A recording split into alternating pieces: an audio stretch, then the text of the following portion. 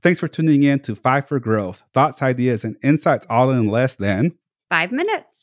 And today we're going to be talking about the importance of clarify and verify. So let's get started.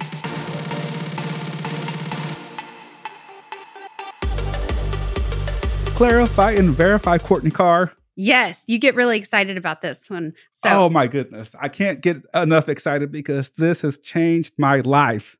This is one thing that has literally changed the way that I approach my life on a daily basis. Let me give you an example.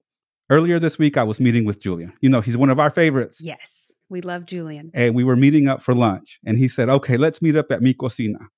And I didn't read the whole message because he specified which one we were going to meet at. And because I didn't clarify and verify, he went to one and I went to the other. Oh, no. And all it would have taken, hey, we're meeting at this one here and there at this time.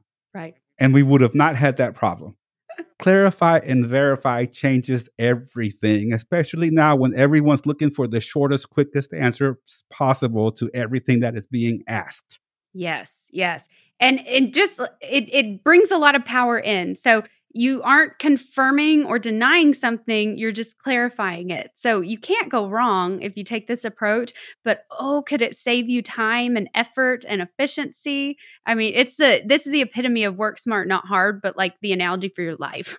That's how I view it when you talk. Yes. I keep on thinking of, what does the carpenter say? Measure twice, cut once.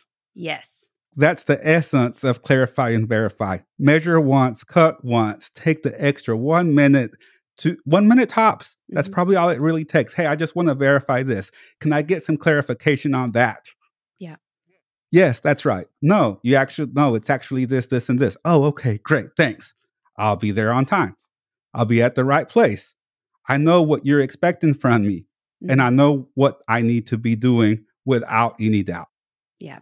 Oh, I think you nailed it because you just used the word expectation. So it eliminates that situation where person A has a totally different, complete expectation than, the other person over here. And when those two meet up, if you don't clarify or just set expectations or inform the other person of what your expectations are, they're going to apply their own. And I guarantee you it's not 100% exactly like yours. So it never hurts to clarify. And it's a respect thing. So that's the expectations and respect. I just want to highlight, as I've been focused on this in the last few months when we've been talking about this idea, it's respectful. And that was the surprising response I got, is when I'm like, hey, just so I can clarify and understand what you are asking for correctly, and ask my clients that or ask someone, and people appreciate it. I have yet to get a bad response. They're like, did you not hear me? Which I don't know if that's why we're nervous sometimes to ask people to make sure we understood. We think that might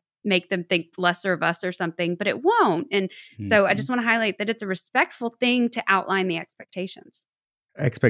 Because I expected for Julian to be at this restaurant and he expected me to be at the other one. And because we didn't take the 30 seconds to clarify and verify, none of our expectations were met. Yes. On both sides. Yes. So there you go. Clarify and verify.